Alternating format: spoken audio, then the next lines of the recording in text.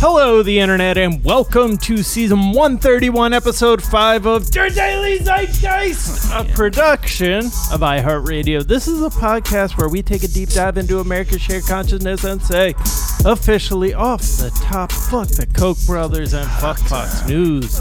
It's Friday, May 1st, 2020. My name is Jack O'Brien, a.k.a. Jacko is in quar, he's feeling like a loner, but he knows that this might last. Jacko stayed at home, he doesn't want corona, he thinks Dan Patrick is an ass. Oh.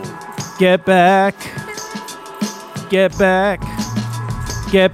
inside your goddamn homes.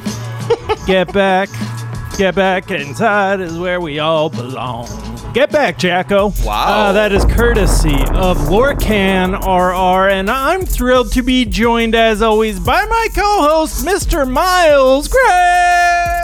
Miles Gray, a.k.a. the inventor of the Grayo Clinic, a.k.a. Johns Potkins, a.k.a. Weeder Sinai, a.k.a. First Presbyterian, a.k.a. Doobie Hauser ED, a.k.a. Gray's Anatomy, a.k.a. No Scrubs, a.k.a. The Hood Doctor, a.k.a. Hard House, a.k.a. General Hospital, a.k.a. Nurse Jack O. That would be you. But thank you to Walter Chestnut Jr. for those strings of medically induced a.k.a.s.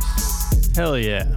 Walter Chestnut. It's been a while. Good to see you again, my friend. And we are thrilled to be joined all the way from the East Coast by the hilarious and talented and brilliant Bridget Todd. Hello. Thank you so much for having me. Wow, what an intro. Oh, Thank it's you nice. for It's great to be with you. here. I mean, to think just the last time we were together, Jack and I, Anna, we were flying willy-nilly around the country while probably COVID-19 was spreading. But what, and now, look at us now. Here we are. I know. I had no idea that would be one of the last times I was doing a podcast thing IRL. I wasn't remote in my kitchen, you know? Yeah. Man. Oh, what a time. So, Bridget, how's DC? What are the vibrations in the capital? I really wouldn't know because I haven't left my house in a very long time. Yeah.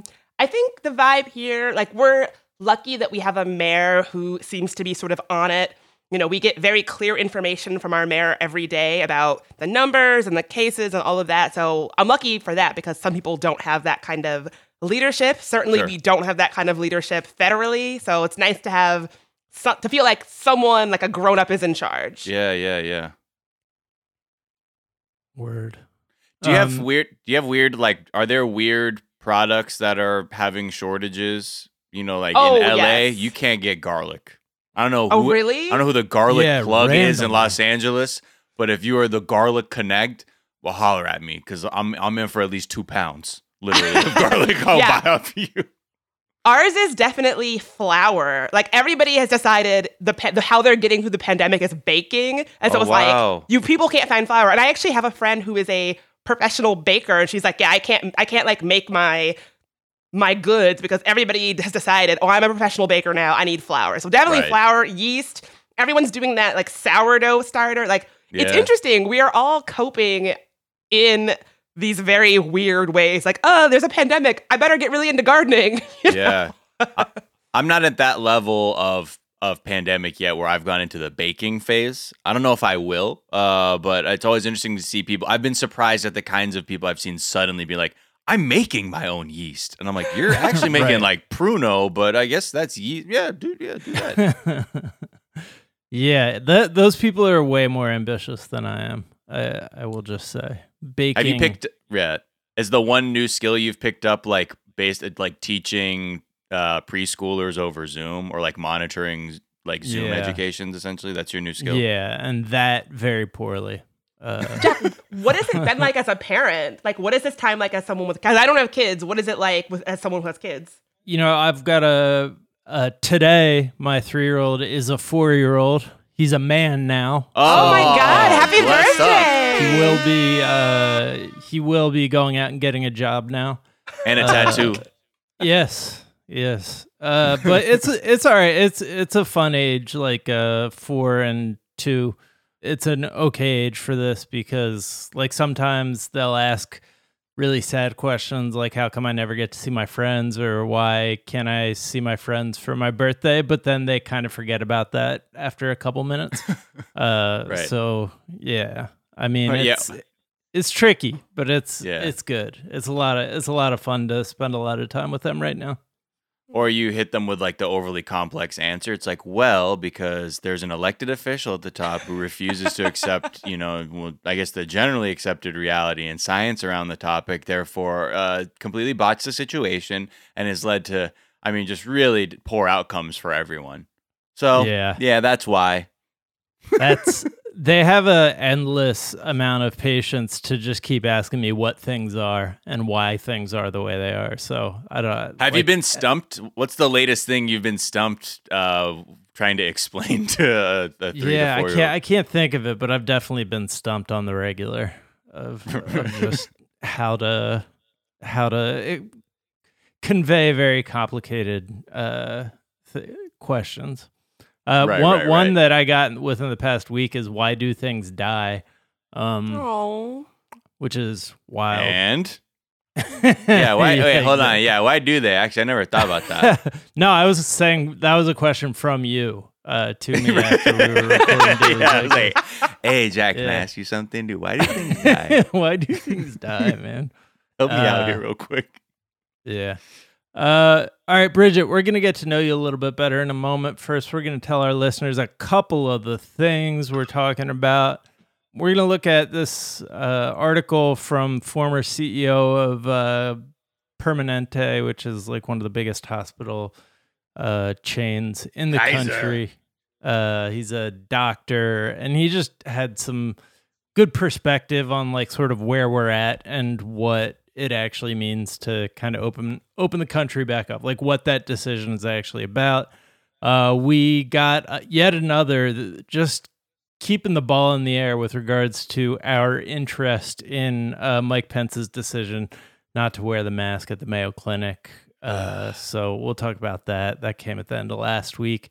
Trump is mad. He's furious. He can't believe that there's polling numbers. I think there was a quote from him that I'm not going to lose to fucking Joe Biden. Like he has this entitlement because he's like killing Biden at fundraising. And so he just thinks, this should be easy. I actually woke up this morning to an email from one Donald J. Trump. Because I get that Breitbart mailing. I'm on that Breitbart mailing list to just kind of, because I'm on that Breitbart board of trustees. Exactly. You know me. But yeah, it was interesting to see the tone he's taking right now. And then we're gonna try and pick a movie to rewatch over the weekend for our Monday rewatch. We are going to look at America's horniness as it relates to the rest of the world. All of that. There's all these COVID documentaries that are heading our way. All of that, plenty more. But first, Bridget, we like to ask our guests, what is something from your search history that is revealing about who you are? What a good question. Something from my search history that is revealing about who I am. The last thing I did a Google deep dive on was Janet Hubert, a.k.a. the original mom on Fresh Prince of Bel-Air. Mm-hmm. I don't know if you saw recently, they had a little mini reunion of the Fresh Prince cast. Yes. And my whole thing is, if y'all don't know, Janet Hubert was originally the first, and I would say the best, the most iconic mom on the show. And then she was replaced by another actress. And she clearly never got over this. This has been a beef that she has held for 30 years. She has commented on it for 30 years. Anytime that the Fresh Prince cast has anything, she responds and is still salty to this day. That woman is a pillar of salt. And honestly, I respect it. So I saw that the Fresh Prince cast had reunited, and I thought, I have to see if Janet had something to say, had some response. I just really respect a long-held beef. Like, it's been 30 years, still mad. Yeah. What happened? Wait, so did she have anything to say or no? I didn't find that she had anything to say, but the last time the cast reunited, like 2 years ago, she was like, of course these assholes are reuniting without me. Like, same old shit, like what still happened? angry. What happened? So basically, her version of events is that... Was it colorism? Honestly, like, between you and me, obviously.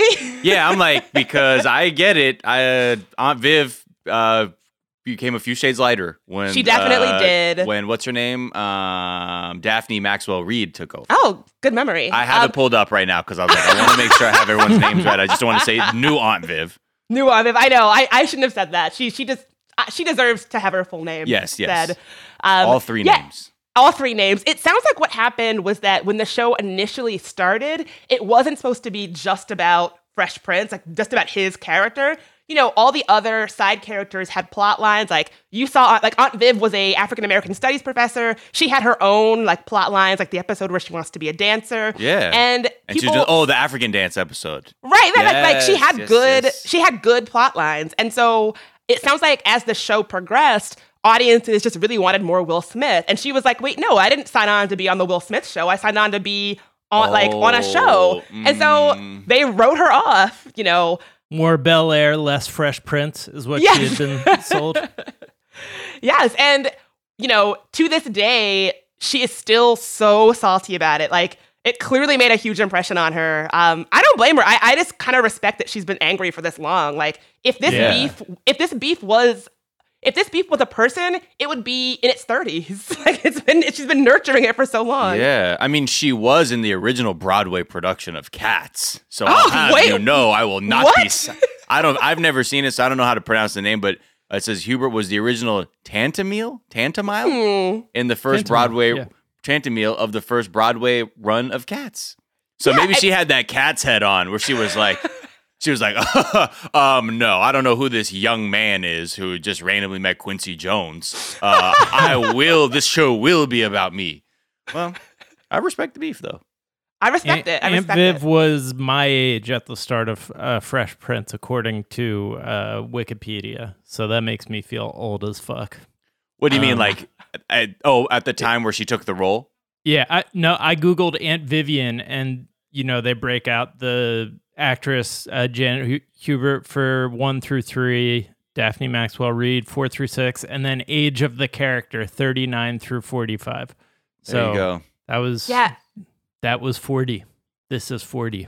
Yeah, it's funny. They seem so like old on the show. Like when I was watching as a kid, I was like, oh, they're so grown up. Now I'm like, oh yeah, that's basically my age. Doesn't that fuck you up though? Because you live with these perceptions of what an age is and what it looks like and what the behavior is, and then you grow up and then you're like, don't subscribe to those weird beliefs, and you're like, am I in my mid-30s? I feel like I'm 14. I think in some parts of my mind, like it's weird how because in my mind I'm like, nah, man, when you're like 38, like you look like an old person because that's what TV looked like as from my perspective as a child. It's fucked. I definitely identify my age more as Hillary's age than Aunt Viv's age for certain. Right. Like Hillary seemed very old and mature and cool to me when I was a kid first watching that show. At the oldest, I'm Hillary at this point. I can't see myself being older than anyone, but I'm probably Uncle Phil. My brother used to have such a massive crush on the actress that played Hillary. He would he's going to be so embarrassed that I'm saying this. I hope he never hears it. He would write her letters. He was obsessed with her. Who wasn't? Catherine Parsons was, I loved her too. When she was in Major Payne, I was like, here we go. She's crossing over into the mainstream. Everyone will know. The Queen. Wasn't she? What else was she in? Was she in Ladies Man? She's been in a few things since then, but I don't know what exactly she made of her career, like whether or not she was trying. I don't know what happened. Karen Parsons. I said Catherine Parsons. Oh, excuse me. Oh. Yeah, put some respect on her name. Yeah, I please. absolutely botched that. I apologize. Bridget's brother is so pissed off right now. I know. He's going to find you. I know. What is something you think is underrated, Bridget? Something I think is underrated, and this is coming from someone who is not a sports person at all, Dennis Rodman in the 90s.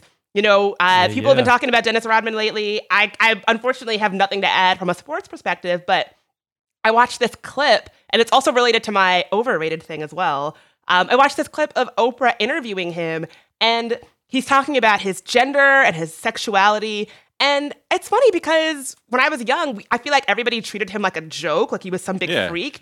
And what he was saying was about gender and about sexuality was actually like very progressive. He was talking about how he thinks in some capacities he could be like gay or bi, like mentally, but he grew up around women, and so he was always sort of not comfortable around men. Really being honest about gender and playing with gender in all these interesting ways. And I feel like, at least in my community back then, he was like a freak to laugh at, when actually he was like really progressive. And if he had said that shit today, we would be applauding him. But back then we treated it like a big joke. Mm-hmm. Yeah. No, totally. By 90s standards, he was like something to gawk at. But I totally agree. He was like, he would have been like, it really is interesting to think about what his career would be like if he were in the league today. Absolutely. It's interesting how he would also play with that, because he would do one thing. It would start off small where people would point something out, and then he would be like, all right, watch me turn this up even more, to the point is like, watch me wear this wedding dress. Right. And then now you have something to talk about, because before you were uncomfortable because I had too many earrings and my fingernails were painted. Right. Now try this one on. Definitely. I loved that. And I think I feel like he really did a good job of holding a mirror up to our misconceptions and our anxieties and our discomfort around a lot of things when it comes to gender and sex. And the fact that Michael Jordan had to go drag him out of bed on the Vegas Strip during the season, like personally with his own Michael Jordan hands, is a great detail. What is something you think is overrated? This is a little controversial. It's a fuego take. Oh. I'm going to own it. It's tough for me to say this, but Oprah Winfrey, I have to say. I mean, I've been an Oprah stan my whole life. Color Purple is one of my favorite movies. Like, her performance in it was life-changing for me. But like, I watched the interview where Dennis Rodman is being interviewed by Oprah, and she constantly is like, are you gay? Are you gay? Are you bi? Are you bi? And he's like expressing this very progressive, layered expression of gender and sexuality. And she can only, and again, it's the 90s, so, whatever, but sure, she can only understand it through, so are you gay or what? Like, that's the only way she can understand it. And today, in the time of coronavirus, if we're going to be really real, the reason why we have a lot of these like huckster fake doctors, like your Dr. Oz's and your Dr. Phil's, is Oprah. And so, Oprah, I love you, but like, do something, Oprah. Yeah. Like, it's not cool. Like, it's almost like, you'd like Oprah to do something about it, like, or at least be like, hey, like, talk to them. Pull them aside, right. Oprah. Do something. Be like, hey, I gave you this don't do this with the fucking platform. Exactly. So I don't want to, blame a woman for the behavior of a man, but she did give these people a platform. And part of me is like, Oprah, honey, like, Dr. Phil is saying wild shit on TV about coronavirus. Like, come on. Yeah, and even Dr. Oz is like, old people can die. What's the problem? That ain't no problem. When she first gave the world Doctors Phil and Oz, were they as bad as, like, I feel like they might have taken things up a step or two since then, but I do think the Rodman thing is really interesting to think about, because I do feel like she's always been really good at like mining the zeitgeist, like knowing what, like she's almost a mirror for like what we are, warts and all. Like, she's good at like being in touch with what everybody's, general thoughts and ideas and morality is at a given time. And you'll see like outdated shit if you look back at, what she was saying and doing in the 80s and 90s. Yeah, I think that's true. I completely agree that she really has a way of putting her finger on something in the culture and sort of poking at it, and perhaps just like revealing dark stuff about all of us that we maybe don't want to put a mirror up to. And like, I think in the 90s, people were obsessed with like, is so-and-so gay? Is so-and-so gay? Like that's like how we understood, how a lot of people understood sexuality. And like, there was like, I mean, I remember growing up where like the worst thing you could be was gay. And that like, if someone was gay or even the insinuation, they had to like go on TV and, have a press conference about it. So really, I mean, she wasn't alone right. in that attitude, of course. Well, yeah, I mean, because there was still a lot of spectacle in her show too. Like, aside from like early on, there were a lot of things that were just like, yeah, make a mess, Oprah. let's see this shit. And then other times, then I think as she got, it's interesting because, you see her evolve as a host too and producer of her content. But I was just reading the first time she met Dr. Phil was when she was being sued by cattlemen in the beef industry in Texas. And she had hired Dr. Phil to counsel her through this difficult period. And that's when she learned her head-on approach to life counseling through Dr. Phil. So, yes. Yeah, that's we have this lawsuit with the beef industry to thank for the emergence of Dr. Phil. Were they mad at her for saying beef was like not good for you, basically? They were claiming, she was defaming the industry with some segment that she had done. So Jesus, yeah, can't win in this country. You should go back and watch some of her old shows and segments. Like you said, like some of them are fucking wild. Remember when she lost all that weight and she pulled a wagon full of fat out on the show to demonstrate how much weight she lost? It was like literally a wagon stacked with like fat to demonstrate how much fat she had lost. Yeah, it was. I remember. I think someone made lampooned it. Like it was like In Living Color or somebody did something similar. Yeah, look at. Oh, here, hold on. Let me hit y'all with the wild screen share. Real quick, this is the beauty of Zoom now since we can't all be there. That's the wagon. Oh, it looks like socks. What? Oh my God. Bill Clinton's cat? Yeah. There's just all kinds of. I must actually. There's an archive, right, where you can get oh my gosh. All old Oprahs because I think I need to do that. It is wild. Like that is a rabbit hole I will gladly go down.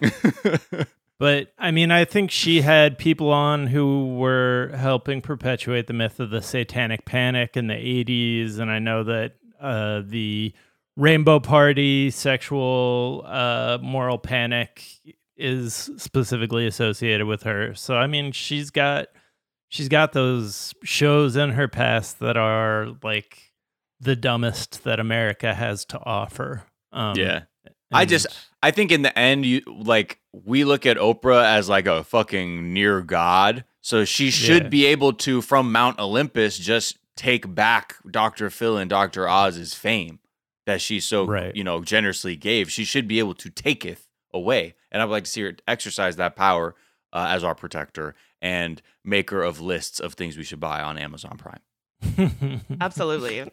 And finally, Bridget, what is a myth? What's something people think is true you know to be false? This is another Fuego take. I've been defending this take on Twitter all yesterday.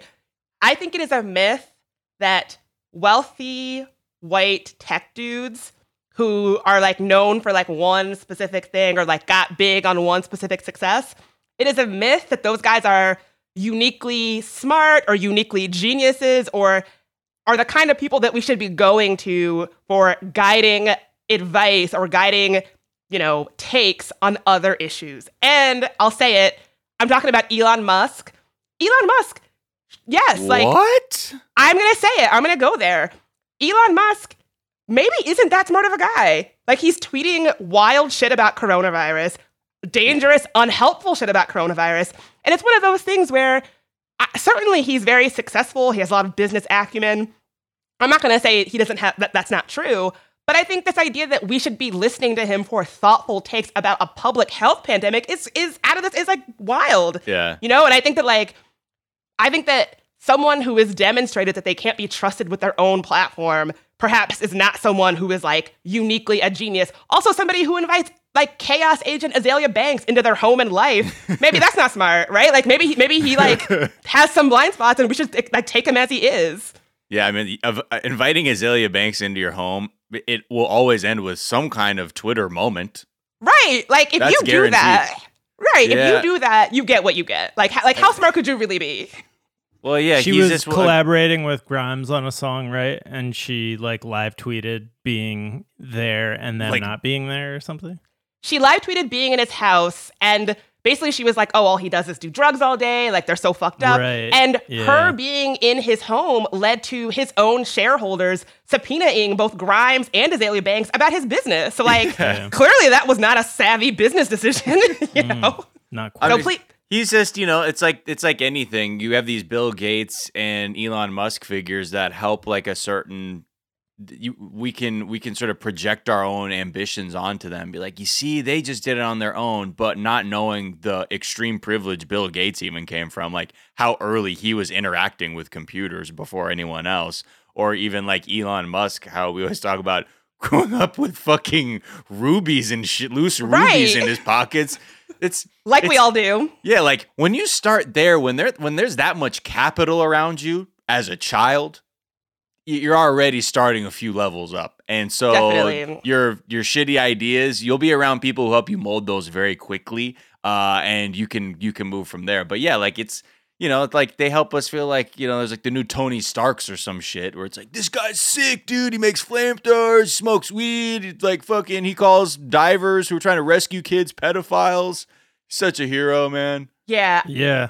There's this weird thing that happened where Jeffrey Dahmer came into the public eye right after Silence of the Lambs came out, and everybody was obsessed with cannibals, and we sort of manifested this real world cannibal into existence, and I think that aspect of him was over exaggerated. But there are these weird times when really iconic fictional characters pop up, and then we create our real world version. I agree that Elon Musk, we needed a Tony Stark character, somebody who could help be the figurehead and so the cool person who knows how to do stuff while tech was kind of taking over our world and becoming cool.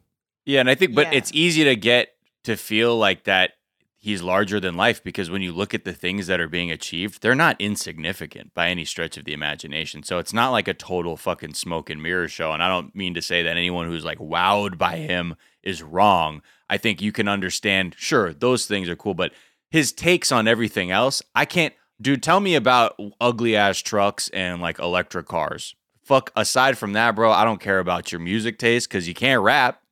You look all dusty. There's nothing about you else I need to know outside of your expertise. So let's leave it there, sir. That's exactly how I feel. I think you're totally right that we need these larger than life figures. And then we assume that because someone is good at something specific, that means that they're going to be a genius when it comes to everything. And I just think that if there's one thing that this pandemic has taught us, that is that not everybody has a useful or helpful take. And just because you're good at one thing doesn't mean that's going to apply to a literal public health emergency. Right. I mean, yeah, I guess at the end of the day too, it's just your ego, right? You feel compelled to scream about shit you don't know about because your ego cannot help itself. That's why he's like, this is fascism. Dude, shut the fuck up, man. I get it. You have a captive audience on a shareholder call or whatever, but leave it alone. Yeah. I mean, the other thing is that people being smarter than other people is maybe a level of they're 20%, 30% smarter, but because of the society that we live in, they're a million times richer and more powerful, and therefore it just I think that also gets reflected in there into just how we judge them, and we just assume, well, they must be a million times smarter, and there's just no such thing. Totally. Wait, what did you say that mix was between knowledge and skill? I was just saying that a person who's smarter than other people might be 20, 30% smarter, but they're because these people are millions of times richer than other people and more powerful. They're able to. I think that gets projected onto how we view these people, and it's just not. Well, and accurate. I think it's pretty well documented, right? Because it's 10% luck, 20% skill, 15% concentrated power of will, 5% pleasure, 50% pain, and 100% reason to remember the name. Okay, I gotta go. Wait, what is that from? That Fort Minor song. Fucking Mike Shinoda, fucking from. I'm sorry, bro. Linkin Park has me fucked up. All right, let's take a quick break to ponder that reality, and we'll be right back.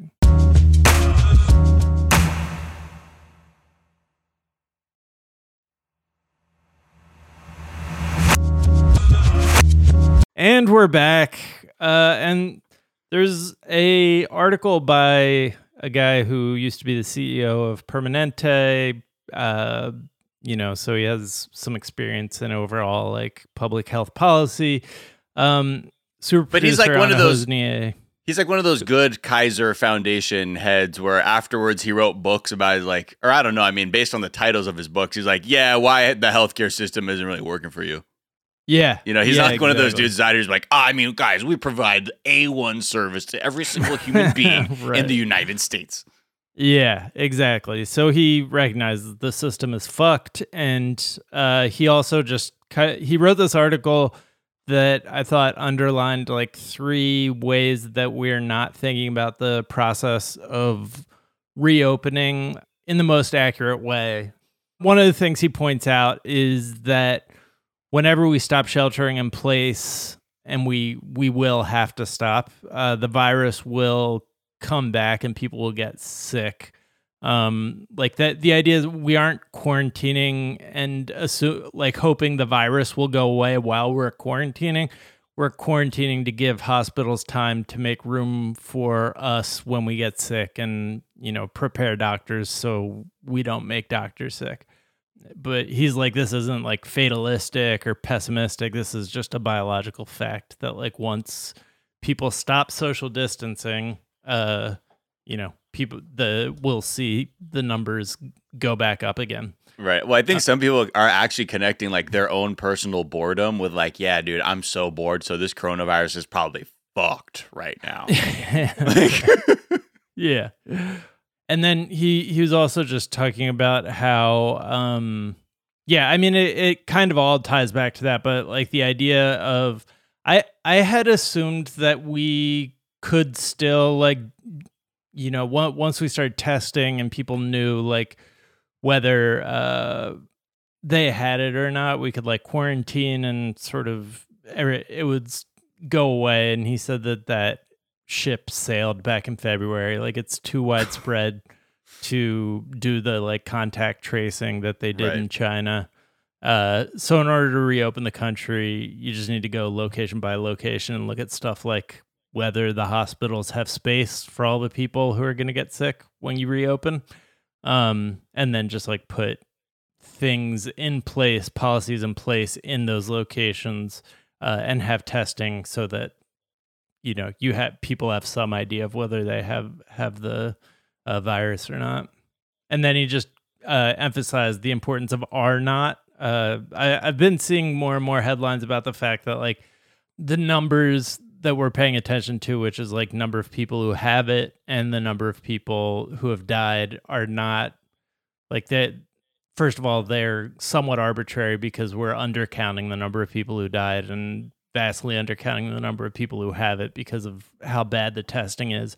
But it's also just kind of a confusing number, and the best way to look at it is something called R naught, which is the rate. Like basically, if a disease has an R naught, it's written like R and then a little like 0 below. Not like NAUGHT. Yeah, and if it has a R naught of 1, that means for every one person who gets sick, they will pass the disease on to one other person. So the rate will be flat. And so anything over 1, and you're going to see the curve bending upwards, and anything under 1, you're going to see the curve bending downwards. And so he's just saying like that is the most important number to pay attention to. The founders of Instagram created a website called RT Live, which is rate of transmission. And they have it broken out by state. And it's basically, we've made progress through social distancing, through having like 90% of the country shut down. And so all of these are not numbers are going from like well over 1 to under 1 over the course of the past month. But, they'll go right back up once we stop social distancing. So, that's kind of the number to be paying attention to, because it also takes into account like population size. And it's just it was interesting. It's like an article, a short article, but it's definitely going to change the way that I am looking at and thinking about the overall issue. Yeah, something that you said that I really want to amplify and like plus one is the idea that we really don't, because of how the testing is run, we really don't know and probably won't know the actual numbers of who got it, who died from it. That's one of my biggest concerns, is that after this is all over, we won't even ever get a clear picture of what we were dealing with. And I hate the idea that this history that we're living through is just going to be erased and not preserved, and we won't even have an accurate count of what's happening. That's like something that I guess I associate that more with a bygone history. You know, in 2020, I would think that we would be able to preserve an accurate count of what we all recently lived through. And coming to realize that that's not the case is really not just scary, but sort of, I don't know, like psychically disorienting in a kind of way. Well, I think also, too, we could put the effort into it and endeavor to try and accurately determine what the true cost was by, speaking to health experts. Like people in other countries have said, how much they suspect actually what other deaths they would probably, as doctors, attribute to this because of lack of care and things like that. But just knowing that the tactics that have been being taken here of just being like, well, let's not test. Or initially, we just didn't want to test because we didn't want to get an embarrassing number on the test. So let's not test. So, yeah, I mean, having to know that we're also fighting that, like, the suppression of that knowledge is really also totally fucked up and frightening.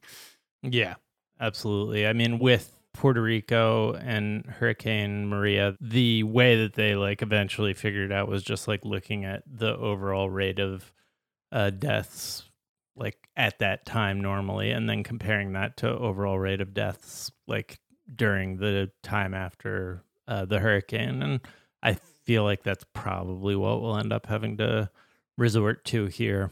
Although there are orders in place in a lot of places in America that are like preserve the body or at least a tissue sample so that we can test everything like once the crisis is over, just so we have a better idea. But yeah, there's a lot of chaos and a lot of political forces at work, which is a bummer. I was just kind of looking or just thinking about just with Puerto Rico and the death toll, like how there were so many competing numbers. And I'm not sure that the official version, that's the thing. It's like we can compare that and say that's probably what happened. But the version that the government is going to acknowledge is like, no, it wasn't that bad. Yeah. And I think that's where, that's where I think the real hard bit of coming out of this is going to happen, where we have to really look in the eye, like all the people we've let down and how quickly some people will be willing to ignore that, like our own neighbors, and rather would move on to the comfort of a world where, such widespread pain didn't exist. But, hopefully people can confront that a bit more coming out of this, because I think that's the only positive thing we can take out of this is try and not, replicate this kind of disregard for our neighbors that got us to this place and to begin with. Absolutely. Yeah. And I think for me, as soon as I heard and this was not surprising to me, as soon as I heard that COVID was ravaging Black and brown communities, I knew that was going to change the public perception of the virus. I knew it immediately. Yeah. And it's just, I think I take no joy in saying this, and it pains me to say, I think a lot of people, even progressive people, even people that I like, respect, I think there is something about Black and brown death, Black and brown pain that doesn't hit the same way for them. And I think that it's no surprise that all of these reopen Michigan, reopen this, reopen that, all of these rallies we saw after it became clearer which communities were at the most at risk for this. I think that's not an accident. I think that we have to I think that this will hopefully, like you were saying, Miles, we will have to look at some hard truths, look at some stuff we don't want to look at about ourselves, about how we treat our neighbors, about how we view them, if we view them the same way as we view ourselves. I think we're really going to have to do a lot of looking within at the end of all this. I hope we do. And, and I challenge people to look within yourself, to think of what your response is to hearing things like that, and not to judge yourself. But, we're a product of this entire system that we've been, raised in as Americans. So look at that for a second. At least give yourself the moment to say, oh, maybe I'm looking at that not as humanely as I could. I might not be looking at in this with the same amount of compassion as I might if it were someone who looked exactly like me, came from the exact place I did. It's hard. It is fucking hard. You don't develop those kinds of skills overnight. And I understand. I'm a bit pessimistic. I don't count on most people coming out of this learning those lessons. But I'm hoping that people, because there is this time of relative slowness in terms of the pace of life, that you can for a moment take stock and understand that we are living in a system that is breaking down. And you might just be, it's just like looking at a piece of bread that has mold on it. You're just not at the moldy part yet, but the motherfucker is molding. So you can do the hard bit and recognize that maybe your piece of bread has not molded over yet, but it's coming, and we need to really look out for the parts that are moldy. Okay, moldy bread metaphor over. I just want to, I agree so much. I want to share something. I think if I can have a vulnerable moment, it isn't easy to acknowledge your blind spots and your privileges and all of this. I had a moment earlier in the week where, I'm a huge Beyonce fan. I love Beyonce, in the Beehive, all of that. Beyonce's mother, Tina Knowles, shared an image on Instagram of a family friend who unfortunately passed away from coronavirus. And she shared a picture of how Beyonce, when she was a child, was a flower girl at her wedding. This woman, I think, was a medical professional or a first responder or a nurse. And I shared that, and I was like, thinking of the Knowles family, this is so sad. And someone was like, why are you thinking of the Knowles family? Why are you not thinking about this woman who was a nurse who was at the front lines of this pandemic? Shouldn't she be the one that you're keeping in your thoughts, not necessarily Beyonce and her family? And I was like, you know what? You're right. And I had to really take a beat and be like, what is it in me that when I heard this news, my first thought was oh, poor Beyonce, poor Knowles family, and not wow, this woman was a nurse. She died. She lost her life fighting this pandemic. And I immediately just I had to really sit with that. It was uncomfortable. I had to really sit with well, is it the fact that Beyonce is a celebrity and that I really like her, and that I feel like I know her in heavy quotes, I had to really do some sitting with that, and it wasn't fun and it wasn't comfortable, but I really had to, I should be able to be better than that. And I have to interrogate why I wasn't in that moment, And so I think that I think you're right. This is a moment for all of us to be doing that kind of thinking. And it's not easy, We're all products of this. No. All right. Let's talk about the president and how he's feeling right now, because the stress might be getting to him. He apparently recently just berated his campaign manager, Brad Parscale. Doesn't matter. No, he doesn't deserve the respect of a proper pronunciation of his name. But he was the digital guy on the first campaign, and now he's the full-on campaign manager. Yeah, you don't want that job. It seems like the president, now that some bad numbers are coming out following, his discussion of how we should be injecting bleach. Our doctors. Well, I didn't say I'm just saying that it could have a function of disinfecting. That was the intent. I never said that. Okay, and if I was joking. But yeah, I think it's tough. Injecting sunlight. Yeah, exactly. It's just, oh man, let me get a jumbo of some sunlight real quick. Got red tops of sunlight. So Brad Parscale, he really tried. It seemed like, it was clear to most people what the campaign roadmap was. Just fucking ring the bell of the economy and don't risk it now. Don't risk it now. Come on home to Donald Trump, where we don't give a fuck about anybody, but we'll pretend for until November. So after, the pandemic hit, it basically just upended everything. And because these people are so inelegant in their thinking, and that is such a nice way of saying it, they are really scrambling to figure out what the fuck to do. So I think one of the first things was that, people were saying, okay, maybe get in front of these people or whatever, get your name out there because you can't do rallies anymore because that's what he loves. And then the shit started going south in the rallies because these weren't like leaks that were happening. He was just doing this shit in full view of the public with cameras rolling. And naturally, the numbers started tanking. So Trump got so pissed, he threatened to sue Parscale, because the numbers were so bad. Now, he threatened to sue his campaign manager? Yes, because he was like, what the fuck are these poll numbers? I should sue you for not messy. doing your job. Yo. That is amazing. So, again, this is a man who's completely incapable of even understanding what his role is in reality and existing as another life form. And how other people may view you as this existing life form. So another interesting thing in some of these articles say that a few days before the great Lysol PowerPoint presentation he did, he was confronted with like really bad poll numbers, not just from Parscale, but from Mitt Romney's niece, Ronna. What's her other? Anyway, she's the chair of the RNC, and these numbers were basically saying Joe Biden will fucking smoke you in November because these performances are so fucking bad.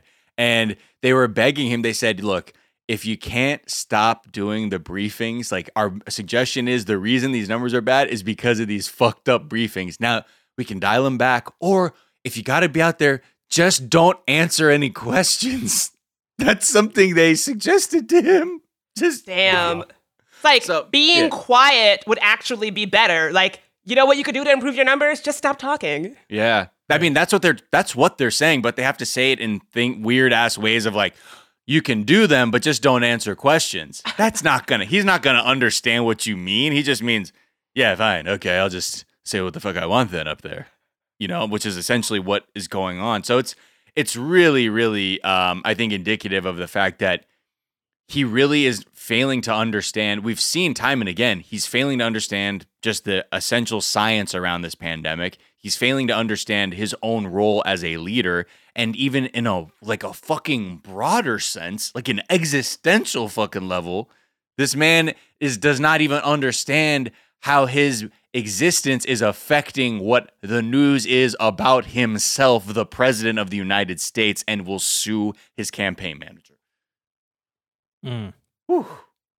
It's so like, if it wasn't something that we were living through, it would almost be funny, right? Like if it wasn't something that we had to like deal with, it's so out there that it would almost be humorous to have a president that is this, not just this bad at leading, but this bad at like understanding how people see him. You know what I mean? Like, if someone told me you're making things worse by just talking, so just shut up, that really would tell me a lot. Like, nah, you're a hater. You're a hater. You're a hater. Because that's the other thing, too. They say he famously always does this. If polls are bad or if data is bad, he doesn't believe it. He just doesn't believe it. That's just how it works. So no one, and a lot of insiders saying, like, the mistake they made was showing him poll numbers that were bad because it's never it's never worked. It will never work.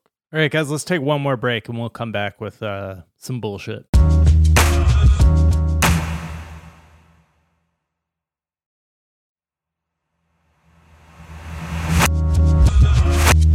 And we're back. And one kind of topic of conversation that I've seen many different kind of opposing takes on is horniness during the corniness. Yeah. So one piece of evidence we had been kind of looking at in the past was a report that Chinese drugstores were completely out of condoms, and that was like their version of toilet paper. But people are now saying that might have had more to do with the supply chain than it does with how much sex everybody was having. Well, that and like people just, I think maybe projecting what they thought they thought it was going to be COVID Coitus Fest 2020, right. And it was like, I better get 9,000 condoms because trust me, I haven't examined the existential damage that's being done by this. But one thing I know, I'm in a house with someone else that I have consensual sex with. Oh, that's what's happening. Cut to worldwide global depressive states from people who are not horny and are just sort of like, because at first I thought, and most of us thought logically, we're like, yeah, probably. Yeah, people probably be having more sex. They're indoors. But yeah, condom sales are just way down, actually, like in Europe and in the United States. And that actually makes more sense now that we are living in this reality. Like, no one's moving around freely to like socialize or date like they used to. And actually, it seems like all this confusion and chaos around us and uncertainty makes us less horny. I don't know. I think it's maybe ramped up other parts of our like libidos in like bizarre ways, maybe other than like pure physical needs where you're like, admiring the cacti in your yard, but you're like rubbing the Mrs. Butterworth bottle. Yeah. Like, she's kind of thick. They're like, I have her under my pillow so no one sees. I'm like, there you go. My midnight lover.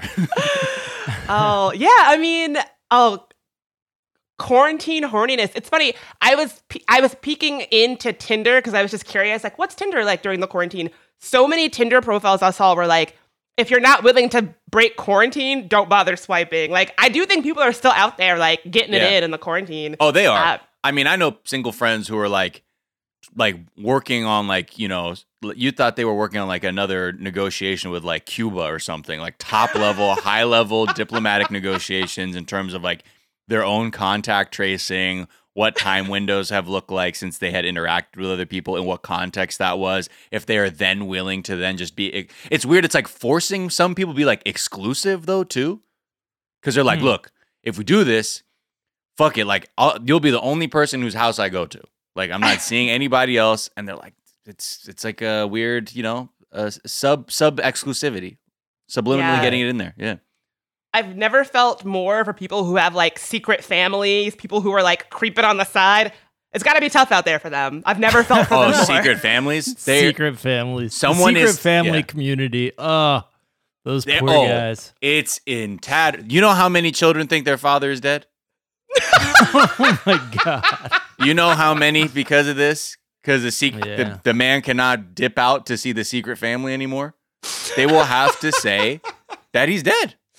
I don't know. What else are you going to do? I don't know what you do. Or else you say, I don't know. Is it easier to say, look, your dad's a scumbag and like he's got this other family? We're like, I don't know. Or you have a secret mother. Look, it's all secret family.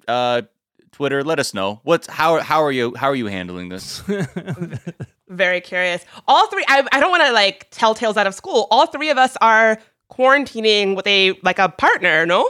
I am. You two both are. Yeah. Mm-hmm. I mean, I think it's different when you're in a like long-term, like committed thing.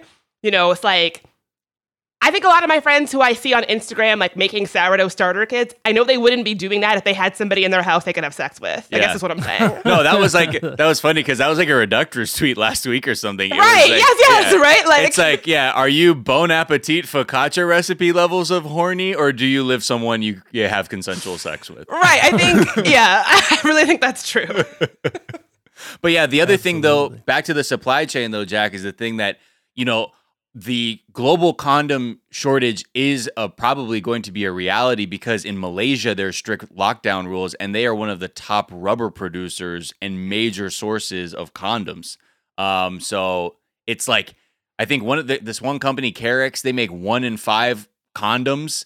They're saying like they've had to close 3 of their factories and they're probably doing 200 million fewer condoms than normal during this period. So they're saying, hey, look, if you don't need them, maybe save them because contraception is very important in other parts of the world where like they don't have the same access to medical care. So that's actually a sort of darker dimension to all of that to say like they're kind of being like, okay, maybe we also need to be really mindful of this because of now, not just it's not the lack of horniness, it's because we can't work the rubber factories. Right. And you do call them rubbers. You're always calling them rubbers. I'm always calling them rubbers. I think that's what our dads called them. Yeah, exactly. I don't think I've ever called it I don't think I've called it. What have I ever called it? I think condom. I don't think I've ever used a connie. A Jimmy hat. That's what Jimmy's. Ali G calls them. Yeah, Jimmy's was like a thing for a month in the early 90s, but I feel like Jimmy Cap was definitely 90s rap, gave us Jimmy Caps, but Sex Packets, but then at that time Digital Underground tried to make that a thing. Yeah, I was like, hey, girl, I need to go to the store to get one of those Lisa Left Eye Lopez eye patches real quick. Yes, honestly, like, kudos to Lisa Left Eye Lopez for, like, rocking the condom over her eye and, like, teaching us all about, like, you know, safe sex, like, talking about it. Honestly. My uncle used to be the director of Soul Train, or like the AD on Soul Train, and I would go as a kid, like whenever there were artists that I always wanted to see, and I saw TLC in that era, and I remember that was another uncomfortable conversation my dad had to have with me because this was the condom eye patch phase of Lisa Left Eye Lopez, and he just said it like he just was very dismissive of what it was about. But later on, after the 1991 AIDS walk, he told me what a condom was. Just a personal, just to let you in on my mental history of condom knowledge. I'm glad you figured it out eventually. Yeah, well, I took a handful because they were free at the AIDS walk, and my dad like saw what I had, because like at those things there's like swag bags. He's like, "What'd you get?" And I'm like, "I'm all these condoms." He's like, "What the fuck are you doing with these?" I'm like, "I don't know, they're free." And you're 6, you grab whatever's free. But And you still got them to this day, right? Still got them to this day. All right. Speaking of things to do instead of have sex, it's time to choose our rewatch movie for the weekend. I put together a list of movies that are available on Netflix. I just kind of went through the top Metacritic ones because they allow you to sort by what's on Netflix, what's on Prime. Snowpiercer is on Netflix. That's I feel like that might be a decent pick. It's got a little post-apocalyptic-ism in there. Yeah, and there's also a TV series and Bong Joon coming. is just so hot right now. Bong Joon's so hot right now. Yeah. So that's kind of at the top of my list. We also have Marvel's The Avengers just near the top because, again, apocalyptic, and everybody's seen it. I will say this. Another thing on your list that you have bolded and underlined is Her, which I've only seen the first 20 minutes of. Oh, I love that movie. It's funny, but why did you only see the first 20 minutes? What happened? Because I grew up in a house like screeners all the time, so a lot of movies were like watched on DVD. So I never had I sometimes won't respect the sanctity of the running time of the film, and I'll start watching something and be like, "What? Oh, come outside. You want to smoke a blunt?" And then I pause it, and then I forget what I'm doing, and then I haven't watched Her. So yeah, but I want to because people always have thoughts about it, but I don't know if it's because it's good or whatever. But hey, I think it's good. It's got the disembodied voice of Scarlett Johansson, so if that's your thing, you might give it a shot. Oh yes, and you know how I love an actress of color. So Jack, you do the Mrs. Butterworth bottle and then Scarlett Johansson's voice. I think we picked our movie. If it's got to be, I'd hate to pit two Asian people against each other. I know. She's going to be playing Angela Davis in an upcoming movie, I heard. Oh, my God. Oh, shit. All right, let's do Her. We'll rewatch Her. Let's do Her, yeah. Sounds like a plan. I mean, at least I know I'll bring fresh eyes. It's something I've not seen, so I may have fresher eyes. Fresh eyes? Yeah. Fresh eyes realize fresh eyes. Okay, and then just in terms of, I figured there were probably quite a few documentaries coming our way about COVID-19, and it turns out there are 20 in the works right now, somehow. In major, like not just like, oh, we just spoke to 20 people who were fucking around with a COVID documentary. Like, no, like Quibi, fucking Hulu, people are like putting documentaries together. But I don't know.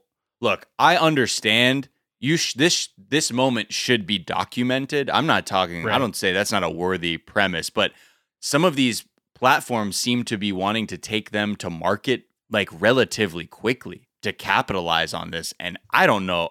I can't imagine fucking anybody like wanting to harm themselves more by getting more like entrenched in this story. Right. I don't know. Yeah. I'm trying to imagine what they would look like, and I'm picturing like the COVID-19 commercials with all the like stock footage, because Like, you can't really go out and do physical productions. I think, well, they are. I think maybe these people are embedding themselves with them. So they're like, I'm not going anywhere. But, they're all different. Like, some are talking about, like, I get it. Like, some projects focus on the food industry or, like, other nonprofit organizations. And I think those are, honestly, those stories are going to be harrowing and should 100% be entered into the public record and consciousness for people to understand just what the actual true toll is of this kind of thing. But it's just weird because part of these articles are talking about how like Quibi is really trying to get theirs out. It's like, Quibi, come on now. Nobody asked you. Do we need this? You're already hurting from stealing people's ideas on other shows. Yeah. Ooh. By the way, ABC News does a pretty good roundup of everything happening in COVID-19, and they are the number one TV show every day, basically, on all cable and network news. People are really tuning into ABC. And also David Muir, the anchor, Othello doesn't know what to do with his hands king. So I see him. Is that something you picked up at ABC News? Because you famously also worked at ABC News. I did work at ABC News when I was in my early 20s. And maybe it was all just, it's all related. It's the building, man. Yeah. Bridget, it's been so wonderful having you, as always. Where can people find you and follow you? You can find me on Twitter at Bridget Marie. You can find me on Instagram at Bridget Marie in DC. And you can look out for my new iHeartMedia podcast coming out on July 7th called There Are No Girls on the Internet. Hey. So hit me up at any of those places, and I would love to keep talking. And is there a tweet or some other work of social media you've been enjoying? Yes. I actually have 2 tweets, if that's okay. Yeah. So the first tweet that I found that I loved is by Dave_Horwitz. The Postal Service does not exist to turn a profit. It exists to remind us that the freckles in our eyes are mere images, and when we kiss, they're perfectly aligned. Remember that song? Yeah. I thought that was so clever. I was going to sing it, but, and then another tweet, it was one of those tweets going around where you're meant to quote tweet it with your response, and it said, do you have a teacher that impacted you and stuck with you and changed your life? And I was really thrilled to see that I got a shout out. A former student of mine from when I taught at Howard University, she quote tweeted that and said, yes, she gave me a B and ruined my 4.0 and tagged me. So shout out to my former student, Phoenix. Wow. Thank you for calling me out for giving you a B like 9 years ago. There you go. Hey, you respect age-long beef, though. I do. We're coming full circle. I respect a long-held beef. You love a nice dry-aged beef. It's true. Miles, where can people find you? And what's a tweet you've been enjoying? Okay, I like so many tweets. One thing I just do want to shout out is if you like the Fresh Prince, there's a video that someone just extracted the part where the entire cast is looking at a montage of James Avery, aka Uncle Phil, and it will make you cry. Okay. If you needed to cry even harder. A few tweets that I like. Oh man, I just can't pick just one. This is from @OkClaire. She just said, fuck, I just sexted someone realistically. And it's a screen grab of her text thread. It says, the person on the other side says, wanna sext? She says, okay, you start. I touch your penis with my hand while we kiss. After a little bit, I let my hand go limp because my wrist is tired. I start worrying about carpal tunnel. I will not come. What?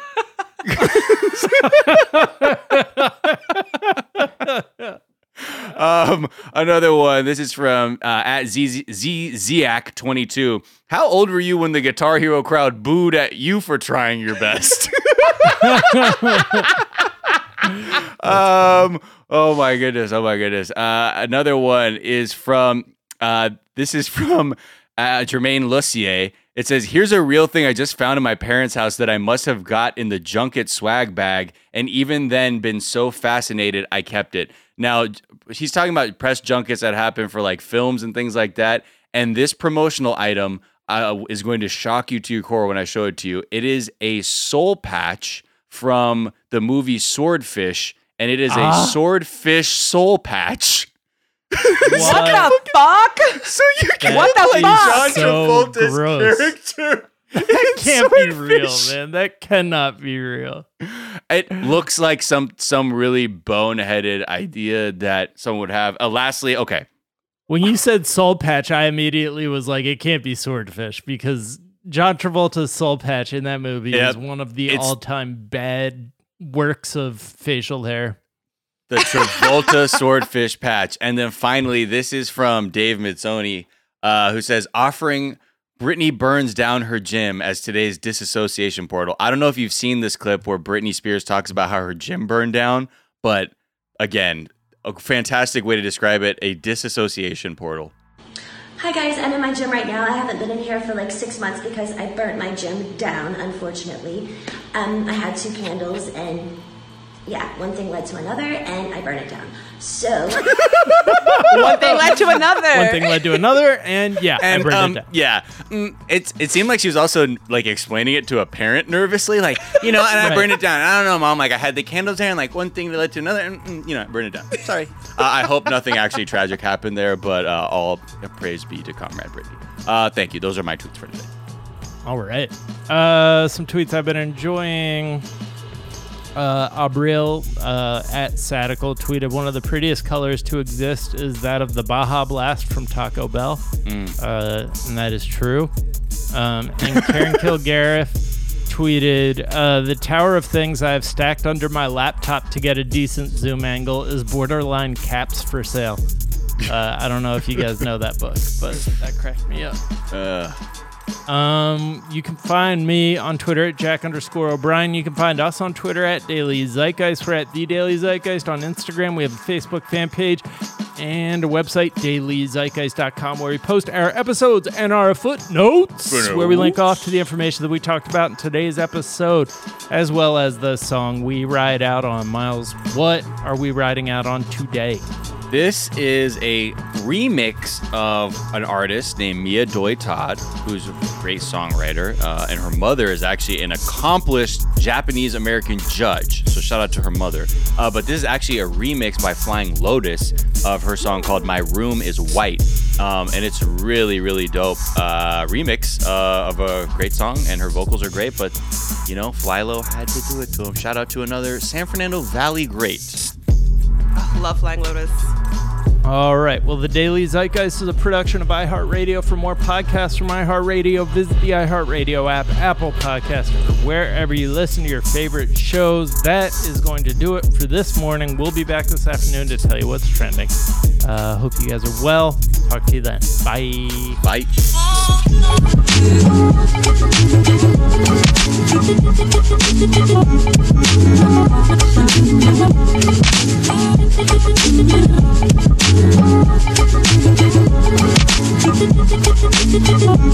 Thank you.